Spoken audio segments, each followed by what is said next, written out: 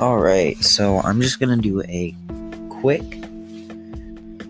post first round draft look. Lucas isn't here.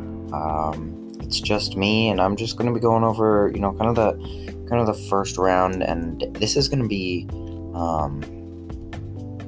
all fantasy football. It's just kind of gonna be me immediate fantasy football reactions and what if scenarios for certain players. So the first one is going to be Trevor Lawrence. Now, Trevor Lawrence lacks the fantasy ability because of his play style, but I do think that he presents some ability now, reunited with Clemson teammate Travis Etienne. This does decrease the value, though, for Etienne and James Robinson.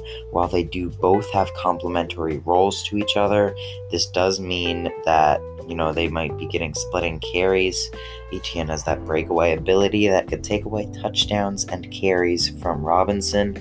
So this lowers Robinson from a 4th or 5th round pick in my book to a RB, low end RB1, high end RB2 to a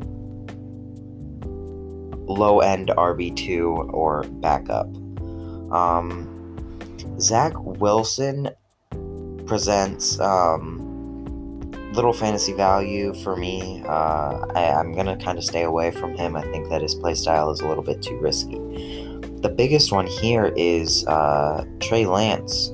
The San Francisco 49ers traded up for that pick with Miami, who had acquired that pick previously from the Houston Texans. And if Trey Lance, this is my first what if scenario. Let's say Trey Lance is a starter in that San Francisco system from week 1. Jimmy G has a non-committal contract. He could get cut now, although I don't know why they would do that.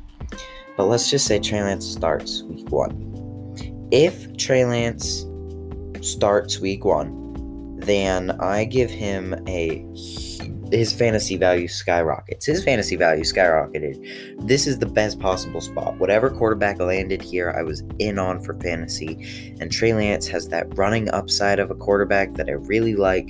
The only thing I'm worried about is him taking hits and getting hurt, but this gives him low-end QB1 potential, or a 2 QB league, definitely QB2 potential. He's an 8th round draft pick for me, and I will take him easy with that fantasy upside.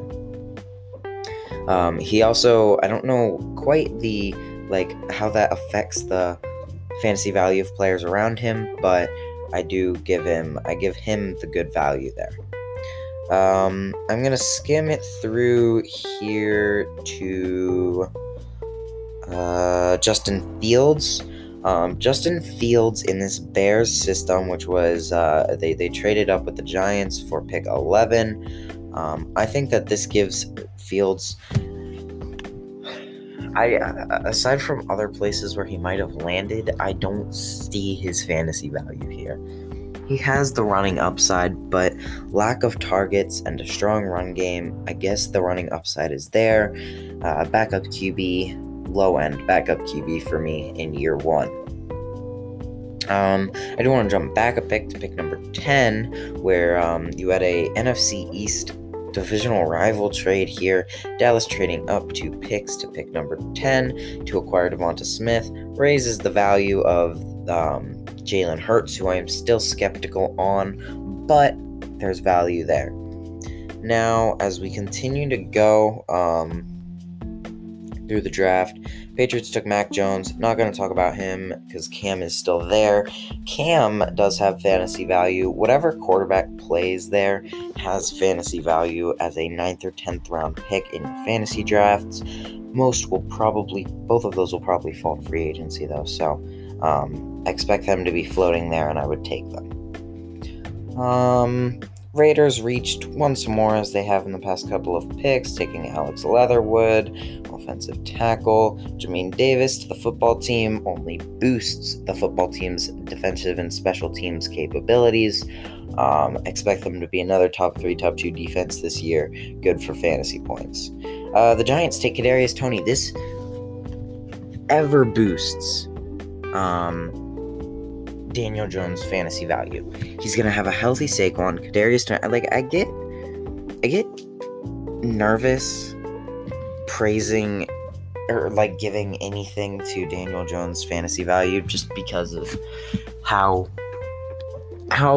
much I've done that in the past, and I'm very conservative on who I praise with fantasy value. And I mean, this Kadarius Toney pick at 20 is a good pick, but I just get worried that